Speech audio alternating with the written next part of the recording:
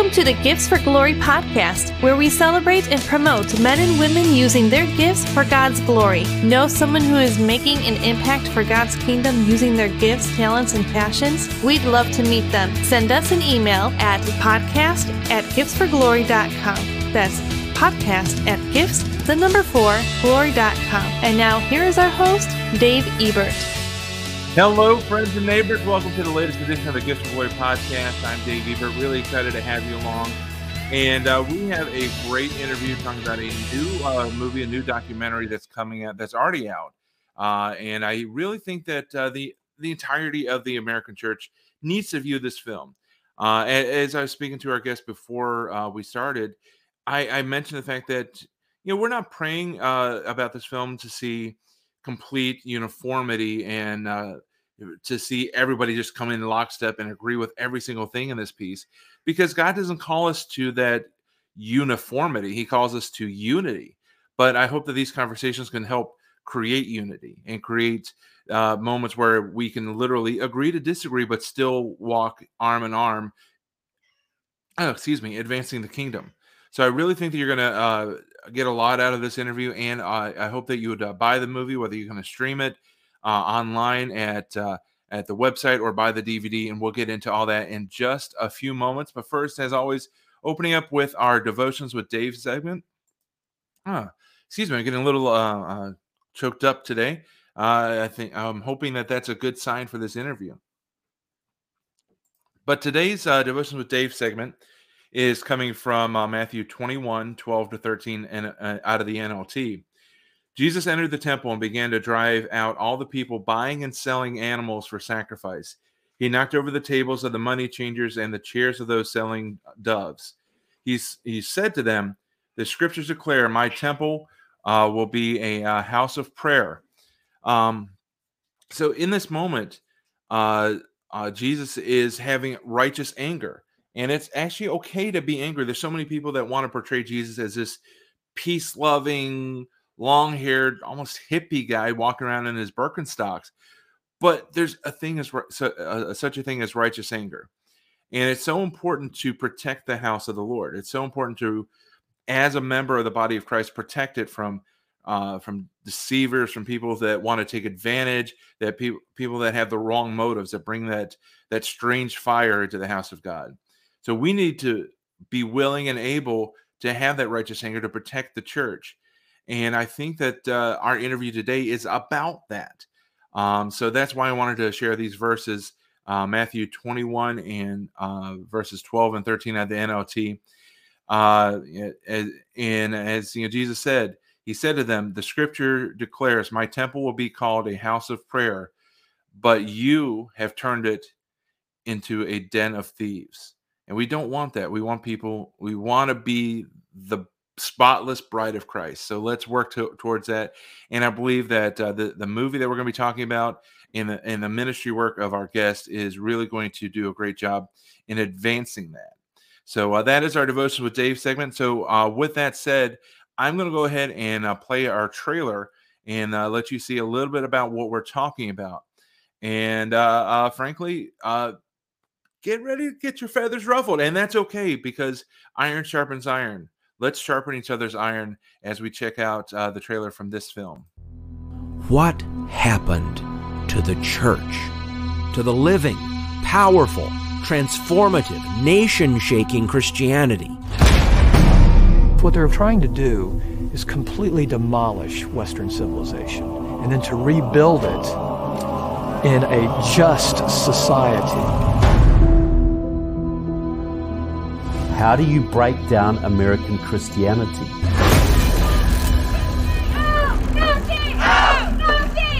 I think the problem today in our culture is many of our words have been co-opted and stolen and dumbed down and reversed. Social justice is sold as something that it isn't. Critical race theory is sold as something that it isn't. Whiteness has caused blindness of heart. Whiteness has caused blindness of heart. When you preach victimization, it always leads to vengeance and vice. Us against them, me against you. I want my pound of flesh. American churches today are where the universities were 10 years ago. Pretty heavily Marxist. They're not quite there yet, but they're well on the way.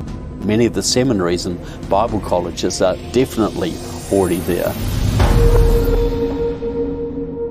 That message that they're going out and taking the world is not, you need to repent of your sin, receive Christ.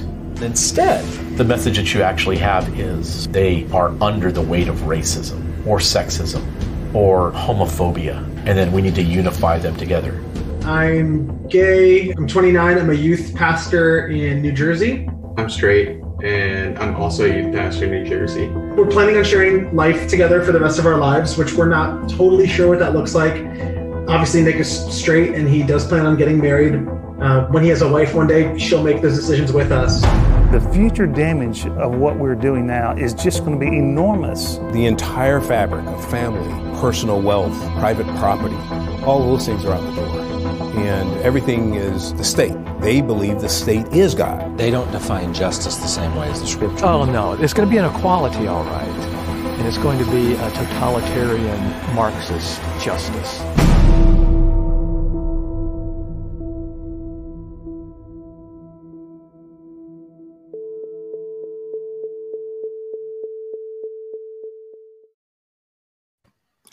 And we now bring Pastor Kerry Gordon on. Pastor, welcome to Gifts for Glory. How are you? I'm doing great. Thank you for the honor to speak with you and your audience today. And we're excited about our film. We know it's going to bless and help a lot of people. And you're watching it, you get, there, depending on what side of the political aisle you're on, you're either like, yes, with this, or you're like, oh my gosh, here is another activist pastor trying to create havoc.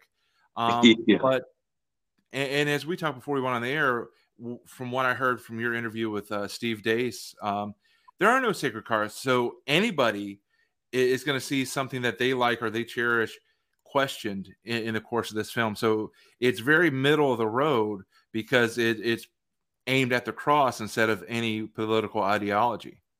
That's exactly right. This is not it's not a movie about Republicans, and it's not a movie about Democrats. It's a movie about, honestly and clearly, the gospel of the kingdom that the Bible gives us and what that kingdom means to the kingdoms of this world. And that goes for everybody, Republicans, Democrats. No, it doesn't matter what nation you're in, doesn't matter where you live. There are higher laws that Christians appeal to. And that's what differentiates the Christian worldview from many other religions in the world. And Nero didn't like that Christians would say, we would rather obey God than man. And they're saying there is a transcendent authority, a higher authority above your pay grade. And when you tell us to do wrong, we're going to do right. Nero couldn't take it. Caesar couldn't take it. Pol Pot wouldn't accept that. Modern day communism does not accept that in China. And Kim Jong-un in North Korea does not allow anyone to have a Bible because a statist, communist, despot, or anyone even in our nation who thinks that government is God, they cannot tolerate a real Christian civilization where people say there is a higher law and even civil authorities answer to that higher law. Mm-hmm. So that's what we're dealing with in this movie is the dangerous mentality of statism, the idea that the state gives permission to the individual to exist. This is deadly, deadly wrong and unscriptural, and it's all through the fabric of our society, and it's spreading wildly in our Bible colleges and seminaries. So that's why it's very important, I think, that everyone watch the movie and learn from it. It's a rich, wonderful movie. It has very heavy topics. It's hard to endure at some points because you'll be very disappointed in the number of people who've compromised the scriptures, who have turned their back against the authority of the scriptures. But I can tell you this, at the end of the film, we give real biblical hope, and you'll have your faith boosted by the close of the film. Yeah.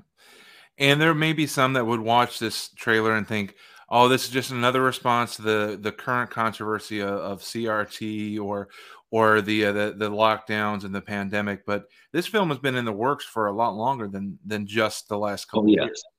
Well, that's right. We started filming 3.5 years ago before the pandemic ever hit. And actually, we were dealing with the danger of the social justice false gospel movement really spreading like wildfire across the United States long before the BLM social justice movement lit 100 American cities on fire. So when we started out warning people, we've got to get this film done to let Americans know what's happening, we got a lot of pushback and a lot of resistance from people saying, oh, you're just exaggerating. It's not that bad. But then after the COVID lockdowns and BLM just about lit the country on fire, well, then a lot of people came back and apologized and said, you know, we just kind of slammed the door in your face. We probably should have listened. Can we give you a donation and help you get this movie done? So it's been quite a journey. And the absolute truth, if you watch the film, you'll notice my beard changes color by the end of the movie. So I started out, I didn't have a gray beard. By the end of the movie, my beard is gray. I don't know if there's a correlation, but it's been quite a journey. Well, I mean, not to equate you, but, you know, when Moses had that encounter with God, he immediately went from, you know, white to gray beard. So, you know, it's kind of, you know, kind of the prophet's way, maybe. Well, I wish that I would glow brightly like Moses, but so far that hasn't happened. Not yet. But the website to find out more about the movie is enemieswithinthechurch.com. You can buy the digital, you can buy a DVD. You can also follow all the happenings on their Facebook page at Enemies Within the Church. And I said in the intro, but maybe from my perspective and from hearing you and seeing the trailer, this isn't to force everyone to say, hey, this is the only way and only opinion you can have. But it's more or less to start the conversation about what needs to change so we can be more of the Church of God. Does that sound like a fair analysis? Yeah, I mean, we're really dealing with fundamentals of Christian faith, and we interview people from every kind of denomination you can imagine. Even Catholics are a part of our film, and we've come together on solidarity about fundamental issues that are critical to the real gospel that we can read in the Bible. It crosses denominational lines and just gets to the heart of the matter, that there's no salvation outside of the death, burial, and resurrection of the Lord Jesus Christ, and that the message of the gospel is you and I, all of us, have committed sins, and in some cosmic way, we're the villains of history because our sins, my sins, put Jesus on the cross. Because I've contributed to the murder of the Son of God, then I owe God the Father a great apology, and I should repent for my contribution to killing Jesus. And the good news of the gospel is God's willing to forgive me for what I did with my own sins, because the wrath of God was poured out on Jesus. These are things that everyone who's a real Christian agrees upon. And this is in direct contrast to the false gospel of what's happening with the social justice movement. See, the difference is this: in the social justice movement, you're being trained that everyone owes you an apology and that you're the great victim of history. And by the way, everyone should repent to you because of something having to do with the melanin and color of your skin.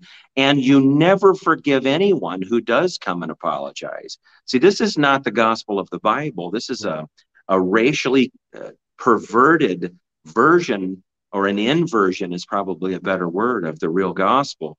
The gospel of Jesus Christ is we're all the villains and he's the greatest victim of history. The social justice gospel is I try to tell you you're a great victim and everybody should repent to you. This is a very dangerous perversion of the Bible that we all have to come together and say no to. Yeah. In many ways, I was preparing for this interview, that's why I wanted to use that passage about Jesus flipping the tables. Is it maybe not physically flip tables within the foyer of your church, but be willing to stand up for the truth of the gospel and not to say, oh, well, I trust and I like the pastor, so if he goes a little bit astray here, there's grace there. But there's certain areas there's not grace for when it's polluting the doctrine, polluting the gospel within your church. There's got to be moments where you're willing to stand up and flip a few tables and chase out the corruption. Yes, amen to that. In the as you're talking about the way the social justice and the CRT and some of these things are working, if you take it to the Bible, there is never a point where Jesus or Paul, who wrote most of the New Testament, are talking about once the Romans convert, now they owe the Jews a major apology. No. There's never that point where the Romans are now subjected to the Jewish people because of the persecution. It's now we're part of the body of Christ. Let's grow the kingdom and not worry about what happened before salvation. That's exactly right. You just nailed it. That's exactly. I mean, we were all villains. We all participated in sin. All have sinned and fallen short of the glory of God. So why would we want to keep dredging up what other people have done in their past when we're forgiven of a great deal of sins ourselves? We should all be just thankful that Jesus forgave us all and we're a family now. That's the real gospel. We forgive each other. We're forgiven by God. No hard feelings. Let's move forward. But that's not what the social justice gospel teaches. Right. Now, were there any surprises as you filmed? Was there ever a moment where you're like, wow, I didn't see that coming, or that detail, or I didn't know about this particular thing? What was the biggest surprise?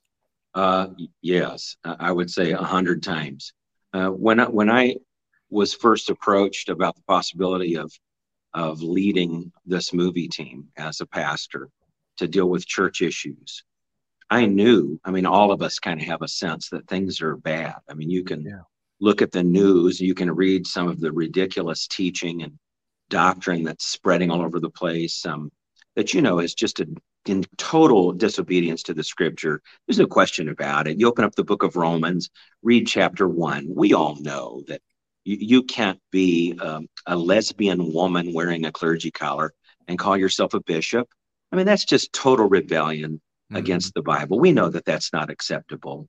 And so I had a good sense that things were bad. And of course, I believe in a republic that Jesus said, render unto Caesar those things that belong to Caesar, render unto God those things that belong to God. So when you live in a constitutional republic, one of the things that Caesar in our constitutional republic requires from all of us is our participation. So we should participate in a constitutional republic. That's what our republic desires. That's what you're supposed to do. So I've always been involved in the political world, applying my biblical worldview. What would Jesus do, so to speak, to the political arena? And there's just certain ideas like abortion, homosexuality, and marriage, things like that. That we just real clear cut. You're either doing what the Bible says or you're against it. So I knew things were bad when I started the movie, but I have to be honest, I did not know that things were this bad. And I think a lot of Christians, on some level, this is wonderful. We get into our own community. We go to church every Sunday. We become family, brothers and sisters, fathers and mothers. With a church is really a family of families. And we love each other, and we're together all the time, and we sort of live in a bubble of peace and with praise music. And we just love Jesus, and then we go to work, and then we come back to church. We look forward to being together, and pretty soon 40 years went by, and we live in this bubble of praise music, and we don't realize sometimes how bad things are really becoming outside of that beautiful ark that God's prepared for all of us through local churches. And so I needed to get outside my local church and travel around the United States with our movie team and sit down with, I think, some of the smartest, wisest people in the world and interview them. I think we did about 150 hours of interviews. And I really realized by the end of this thing, America is in so much trouble. Honestly, most Christians do not even grasp what's going to happen probably over the next 6 months. I think a lot of people's heads are going to be spinning because we're really coming apart at the seams. But there's still hope if we will wake up and look at what's happening and then address it in the power and authority of the Holy Spirit in the name of Jesus. with our Bibles in hand and obey God, repent for our sins and pray for this country, and then get active, I still think there's a chance that we could save our country before it goes past the line where you can't come back. Yeah. And you talked about rendering to Caesar what is Caesar's by being involved, being in a constitutional republic. And it's not to turn it into a theocracy, because, you know, the Bible also talks about we really can't hold the unsaved to biblical standards, but we can use it to influence our decisions and our morality in order to create a more moral society. And because we can't, just like God won't, force people into compliance to religion, to Christianity. But if we elect people and we serve in a way that brings about that morality, then we can start seeing the hearts changed, where maybe we can see more people see the power of the kingdom of God. And that's right. We can transform a nation from the inside out. Yes, exactly. Because we may never see Roe versus Wade overturned. We may never see homosexual marriage overturned. But if we start changing enough hearts, the law isn't going to matter. Right. And that's what the church needs to be about, is changing hearts towards God, towards Christ, towards the Holy Spirit, and then let those changes enact the nature of the world. Because there is a coming time where we won't be able to freely exercise our faith the way we do now. Right. And we're setting ourselves up for a major fall when those days happen, because all it took was a pandemic, and then suddenly half the churches in America just kind of gave up. They're like, okay, well, the governor says, or the president says, so we don't have to be the church for these next couple of weeks or these next 6 months. And then suddenly people are just comfortable at home and forget about their faith. Right. And that was one of the greatest things that I took away from 2020, is we made a mistake by allowing our government to tell us that the church was not essential. Yes. I think. You're exactly right. Because think of every tragedy in American history. The Sunday after the tragedy hits, everybody's back at church looking for hope. Right. And instead, everyone's now at home looking to their computer for hope, watching the Facebook notifications pop up and like, oh, let me check what that's going on, and completely miss the message. Now, for the first time, probably in our lifetimes, the entire country had their focus on their mortality and began to think, you know, life, it's over like this. And they directed their thoughts back toward God and began to think deeper thoughts. You know, the bread and circuses wasn't keeping their attention anymore, because there was an imminent threat, we thought, of what would be a devastating pandemic that might just kill everyone. And you have this amazing opportunity that erupts in American history when the churches would have been full, but Satan got in there, and because the pastors don't understand jurisdiction, they don't understand the Constitution and the Declaration and the mentality of the men who wrote those documents. The concept of limited government, the government has strict limits imposed upon them, not just by the writings of the Constitution, but by natural law. And by the way, by the 10 Commandments and ecclesiastical law from the Old Testament, governments are not authorized to just do whatever they want, whenever they want, for whatever reason they want. They have limits they should not cross, and they crossed limits with God and shut our churches down.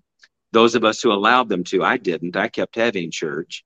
But it's a terrible tragedy in history. We'll look back on in heaven, and God will probably say, yeah, you could have had a third great awakening, but you all closed the doors of your church. The population was ready to get serious about life and death issues and hear the gospel, but everyone closed the doors. It's a terrible tragedy, and I agree with you 100%. It's a shame that happened.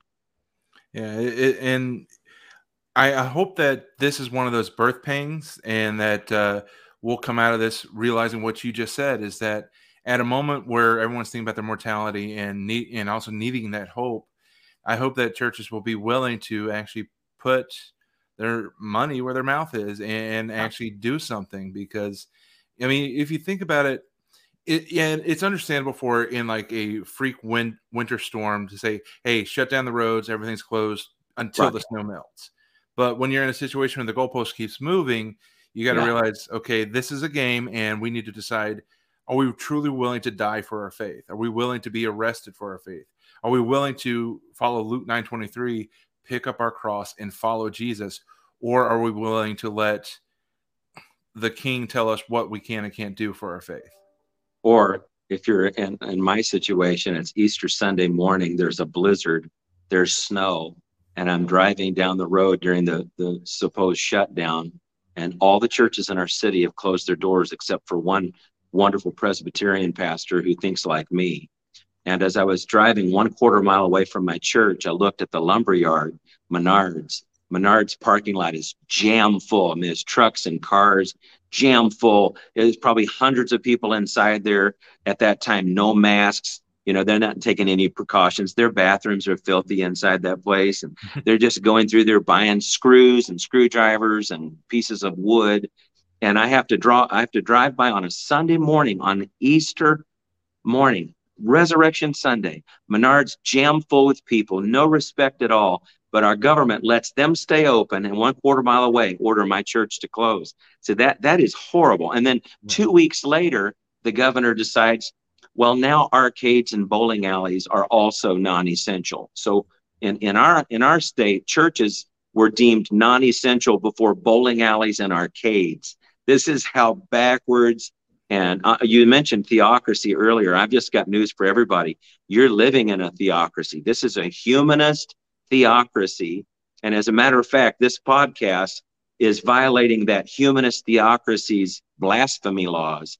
And you probably couldn't get your show to play on Facebook before they'll censor you and say you violated their community standards because you said something they don't approve of. So we live in a theocracy. And honestly, if I have to choose between the theocracy of God or the theocracy of humanists, I'll take God anytime. Yeah, amen to that. So again, for those listening on the audio version, visit enemieswithinthechurch.com, all one word, to find out details on where to get the movie, where to see it, and also follow on Facebook at Enemies Within the Church for updates, and also to just to connect with the film to see what's happening, who it's touching, who it's reaching. You can also connect with Pastor Cary Gordon at Pastor Cary Gordon, spelled C-A-R-Y, Gordon, on Facebook. Follow him and his a phenomenal church in Sioux City, Iowa. If you're ever traveling through the Midwest, check it out. Always open on Sunday, unlike Chick-fil-A, but that's okay. Even in a pandemic. Even in a pandemic. Yeah. So one of my favorite parts of every episode, and I think is the most important part, because Revelation tells us that we overcome by the blood of the Lamb and the word of our testimony. So I always ask our guests to share as much as they're comfortable, as much as they're led, how they came to know Jesus. I know that you came by it very naturally. Your father was actually the founder of the church you're currently a pastor of. But there's always that moment where it has to become your own faith and not your father's faith. So tell us how that journey happened. When did that moment happen for you? Well, my grandfather, it starts with my grandfather. He came out of the Hatfield and McCoy clan, and he was one of the first people that got born again. He had a moment where he was drowning in the Tug River as a young boy, and he had a vision of the Lord. And he woke up on the side of the river, coughed up the water, and he pledged to God, if you save me, I'll preach, I'll do what you tell me. So he started preaching at the age of about 16 years old to some of those ruffians in the mountains. And Grandpappy Mounts, Dr. R.M. Mounts, preached the gospel for almost 60 years until he died. And then my father ministered for more than 50 years before he retired. And this is my 28th year of ministry as a pastor. But when I found the Lord Jesus, was my dad was preaching the gospel, and I was 3 years old in the adult services. We didn't have kids church when I was little. And I just remember my dad giving this appeal, this altar call. You've got to repent of your sins and ask God to forgive you. I know people think, well, 3 years old, boy, that's too young. But I felt terrible guilt because if I remember correctly, I had been in the nursery and some other little boy had brought a Matchbox car, and he left it on the windowsill, and I stole that car and put it in my pocket. And my conscience bothered me, and I committed a sin. And I had a great weight, a great burden, and I listened to my own father at the front of that church on a Sunday morning giving an appeal for sinners to repent, and I felt very, very bad, and I was terrified because I was a little bitty guy, and I thought, well, no one else is going up there, so I walked the Green Mile by myself as a little boy, and I remember I got to the front, and I thought, well, why are all these people crying? I don't understand why they're crying. And so my father led me in the sinner's prayer. And I remember praying the prayer and just wanting God to forgive me for what I had done. And I felt like a brand new person. I can still remember it. Wow. And sometimes I scare my mother. I tell her stories about things that happened in our house when I was 1 year old. So I don't know why, but God gave me a good memory for at least back there. I can't find my car keys right now, but I can tell you stuff from way back. And so, I committed my life to the Lord Jesus from the time I was a tiny boy, and grew up in a pastor's home and went through a lot of the struggles pastors' kids go through in terms of watching your parents be abused and misused by people. And I never backslid. I never went into the world. I lived right before God. I lived a fairly holy life. I lived a real Christian life, but I had a real hard time with people, and I did not want to be in the ministry. My grandfather would ask me, so you're going to go into the ministry? I said, no way. Yes, I want to have money. I want to live in a nice house. I want people to treat me nice, you know. So I'd seen the sufferings and the cost that my mom and dad had paid, you know, all the squabbling and lying and everything people do. So about the time I got out of college, the Lord was working on me. I went on a missions trip, and he used it and broke my heart and got me to care about people again. And so I said, Uncle, I said, all right, Lord, I'll go into the ministry. And I've been doing it for about 28 years now. And I wouldn't do anything else in the world. I love the church. I love God. I love God's people. I love the mission of the church. And I hate the devil. I hate Satan. I hate deception. I hate what he does to mislead people. And that's why we made this movie. Yeah. And that's just a great story of how no matter where you're at, God's going to find you and give you the ultimate, give you the decision. And it's really cool to hear somebody at 3 years old made that decision. And you and a huge props to your dad for when you come up there, for him taking it serious. Yes. It would have been very easy for him to think, oh, here's my son just trying to support me. Thank you so much. Yeah. But he actually led you in the sinner's prayer, taking it seriously. And I think that's phenomenal. Yeah. And you think about, well, 3 is so young, and it's hard to realize. Let's remember the first person to realize the arrival of the Messiah was an unborn baby. So yeah. I think that age is not an issue. Yeah, it's different for everybody. It's, everybody's a little bit different. Some kids haven't even started talking yet by 3. I have a cousin that didn't speak clear English until he was like 3.5 years old. But my mother says I began speaking in full sentences at 14 months. Wow. So I guess maybe I was a little ahead of the curve. And it is unusual to think of a 3-year-old getting born again, but that's my testimony. I've known Jesus for almost my entire life, and I wouldn't have it any other way. Awesome. So we mentioned before we went on the air that not only do you have the movie, but you also have a book. Tell us a little bit about the book. I know you have it nearby to show us what the cover looks like. There it is. A Storm, a Message, a Bottle. And it's a roadmap to American redemption. This is a book that it basically explains the efficacy of the 10 Commandments upon all civilizations, every government of the world. And it gets back to that issue that there is the appeal of Christianity, that there's a higher law that is transcendent, that is above men. It's above Congress, it's above presidents, it's above prime ministers and kings. And our founders understood this. And modern Americans do not. And that's the danger, that we're in peril because of that.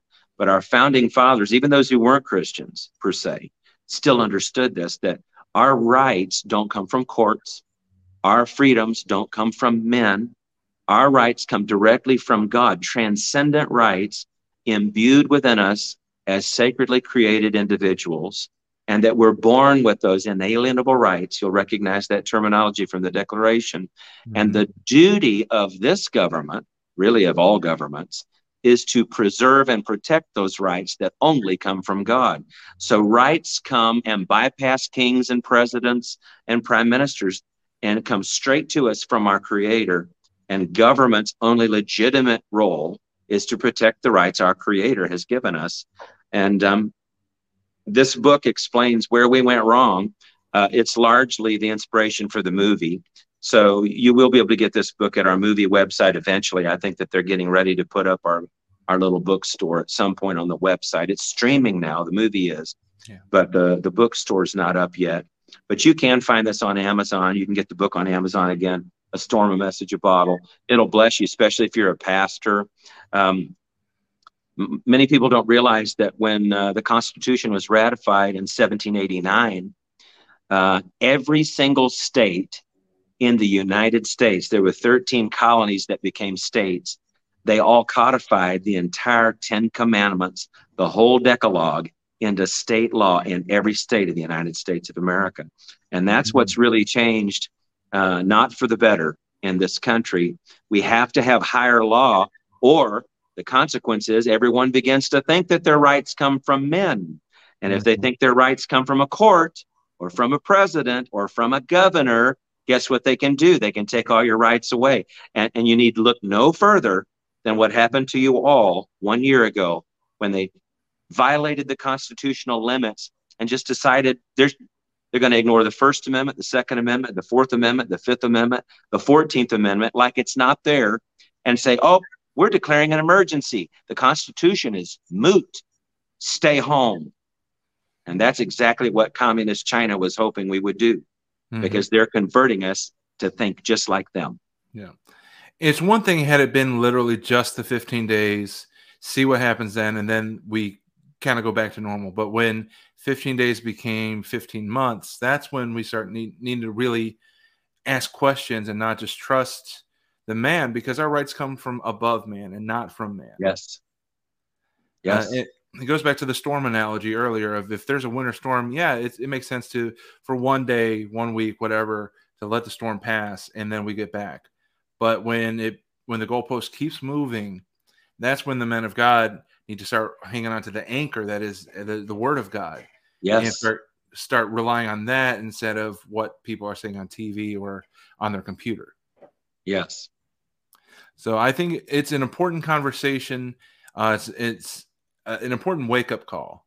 Again, it's not about getting everybody to believe exactly right-wing, left-wing. That's not even it. It's about getting back to the root, to the foot of the cross.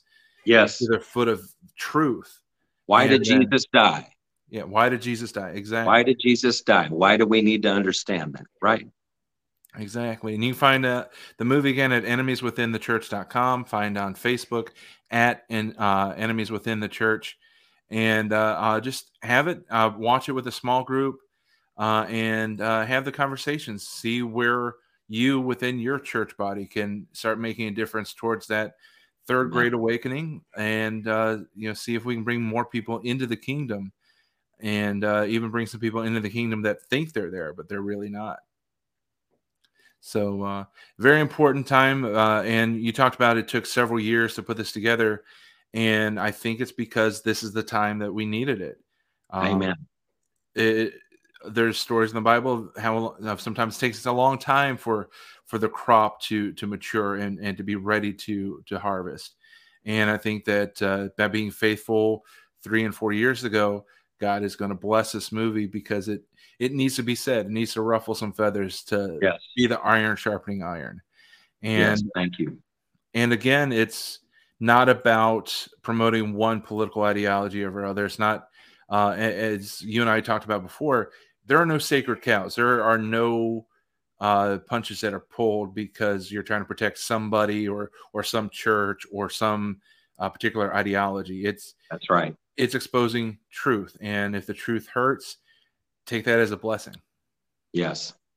So, well, when you go to the doctor, you want the doctor to tell you the honest truth. And if he has to look at you and say, look, you have a malignant tumor, and if you don't have surgery, you're going to die. And you don't get angry at the doctor for telling you that. You thank him, and then you do what he says to do so that you can keep living. And that's in many ways, I think that's what our movie is doing. We're telling the church, you have cancer and you're dying, but there is a solution, and there is a great physician who will heal you if you will repent. And that's what this movie is about. And honestly, everyone really should watch it, because it will give you, it'll help you step outside of that beautiful bubble of the local church where we get to enjoy each other and praise music, and help you see how bad things are so that you know how to handle it. Yeah. Amen to that. Sometimes healing can't start until something breaks. Yes. And so hopefully this can break some scales on eyes and soften hearts to the bigger truth. So really excited about people getting a chance to watch it. I'm really excited to be able to see it myself when we get the DVD and share it with my pastor in our church. Because our pastor, we are in a church plant that we don't have our own building. We were meeting in schools until the pandemic. And then when the pandemic hit, and even when things started opening, a church meeting in a school building was impossible. Yeah. So, and my pastor, I think he and you would get along really great, because they forged through. They found every way to continue to meet, to be the church, despite what everything was going on. While church buildings were shut down, we were meeting in moose lodges, in American Legion halls. We were meeting at a corn maze under a tent, but we were meeting because the importance of being together, praying for one another, looking people in the eye to see, are they really fine, or are they church fine? Right. Are they? You can't baptize people through a Zoom screen, can you? No, not safely, but no, not at all. Take your waterproof GoPro, jump in the pool 3 times. Once for the Father, once for the Son. Yeah. All right. Well, Pastor Kerry, it's been a pleasure. Now we got the 2 final segments. I warned you about in email. So strap in. This first segment is called The Interrogation.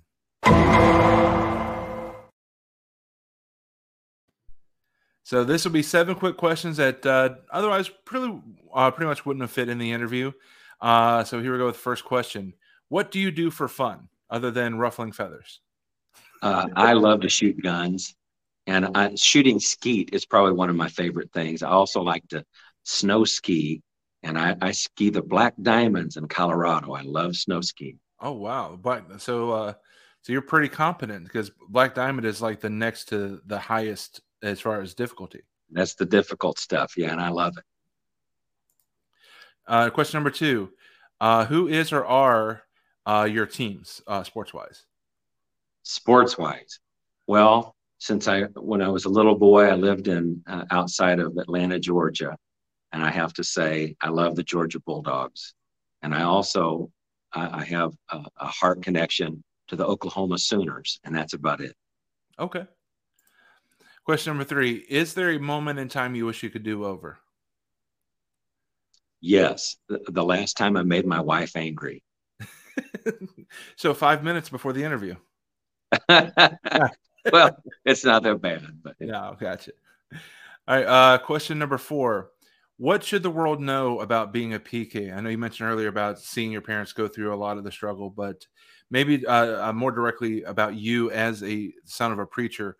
What is something that you wish people knew about that? I wish people understood that the reason why pastors' kids often end up in rebellion, I didn't, but most pastors' kids do. And it's because their parents spend so much time trying to help the other families in the church that they end up neglecting their own family. And I wish people understood how much time and how much sacrifice the local pastor truly does give to his congregation. And it goes almost completely unnoticed, because it's one person at a time, nickeled and dimed across 6 days of the week. Mm-hmm. And they usually don't appreciate it, or even worse, they accuse the pastor of not caring enough, not giving enough time. So ministers end up being in a sort of a hamster wheel of constantly putting out fires and trying to emotionally, help everybody under the sun and they neglect their own kids. I wish people would understand that. Stop putting such a foolish demand on their pastors and understand that the pastor's first congregation is his own house. Good word. All right. Question number 5. If God would ever to call you away from ministry, what would you be doing? I would probably buy land in the Badlands and have a cabin and sit on my porch and watch the sun go down every night. That's what I would do, as far away from people as I could get. It's like, I love doing ministry with people. The only hard part is the people. Yeah. I just love nature and I like quiet. Yeah. I really like quiet. But I love Jesus enough that I say, not my will, but yours be done. And so I'm with people all the time and it's noisy. But, you know, I pray that the Lord will bless me in retirement, maybe someday. I don't know when. Maybe can I have just a quiet cabin somewhere far, far away? That's kind of what I long for. Nice. Number 6, what habits or quirks do you have that your wife Molly teases you about? She calls me the absent-minded professor. I can't remember where my car keys are. I lose my wallet all the time. And she's always running around trying to help me not forget things. And, you know, honestly, did I put my pants on yet? Things like that. Because I'm deep in thought. I got all kinds of things going on in my mind, and I'm just not always paying attention to the details down here. So, so she's a real help to me that way. All right. Very good. All right, number 7, what is your favorite passage to teach from in the pulpit? Well, one of my favorite verses since I was a small boy, I think it's probably the first verse I ever memorized as a little boy, is Luke 10:19. Behold, I give unto you power to tread on serpents and scorpions and over all the power of the enemy, and nothing shall by any means harm you. That was the verse I leaned on when I had nightmares as a little kid. That's my parents drilled that into me, and that verse will go with me all the way to my grave. And Jesus said, I've come to destroy the works of the devil. And so I want to be like Jesus. So I'm spending my time doing everything I can to destroy the works of the devil. Nice. It's a good word. All right. So Pastor Carey, the final question I ask every guest is for your wise counsel for anyone that wants to use their gifts, whether it's their talents, their passions, or even allowing God to redeem their experiences. What would your wise counsel be for someone that's looking to use their gifts for God's glory? Every gift that comes from God comes from Him, but it is strengthened through people. And so if you have a gift from God that should be used, you must use it in conjunction with fellowship in a local church. The local church is how God distributes grace. Your gifting doesn't work without God's grace, and grace flows sideways. Jesus said that when you give someone who's thirsty a cup of cold water, it's the same as if you gave him a cup of cold water. He was teaching us to love one another and to understand that we need each other. Americans tend to be very independent. And a lot of people today, neo-Gnosticism says, we don't need churches. We don't need church buildings. We are the church. Don't go to church, be the church and stuff like that. No, listen to me. Go to church. If you've got a gift, go to church. Serve other people in the Church of Jesus Christ. You're not omnipresent, so you can't be a part of every single church in the world on Sunday morning. You can only be in one place at one time, and that's practical. So God's called you to serve one church where you can stand physically and love people literally on your left and on your right. And as you do that, the grace of God will flow back from them into you, and your giftings will increase, and then you'll get more done because you're obeying and being in the local church. Yeah. Nice. I like that. I like that a lot. So again, for anybody that's listening, anybody who's watching, go to enemieswithinthechurch.com or facebook.com/enemieswithinthechurch. Find out more about this film, buy it, support it, and get the conversations going, because we are definitely, the way I look at it is Have you ever seen those funnels? You drop a coin in and it goes around and around. Yeah. We are getting down to the bottom of that funnel, and we have no idea when the coin's going to drop, but we know it's coming soon. Yes. Even Jesus doesn't know when he's coming back, but I'm pretty sure God's telling him not to buy green bananas. Yeah. So enemies within the church, really looking forward to seeing it myself. And I hope that people will support it, will share it. And like I said a couple of times, just get the conversation going. What do we need to do as individual members within the body of Christ to make sure we get our church and the church back on the right track, especially here in America, where so many competing ideas are infiltrating and diluting or completely replacing the gospel. And we want to see that trend reversed. So, Pastor, thank you again so much for joining us. Blessings to you and your family. Stay safe, stay healthy, and I wish you all the best on the book and hope on the book and the movie. Yes. And prayerfully, there will not be a sequel. Yes, no kidding. All right, everyone, take care. We'll see you next week.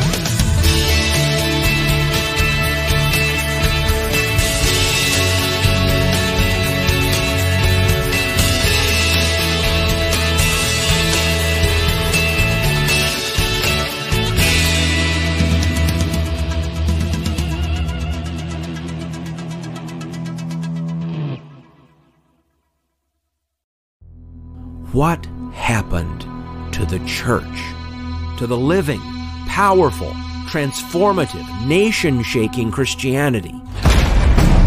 What they're trying to do is completely demolish Western civilization and then to rebuild it in a just society. How do you break down American Christianity?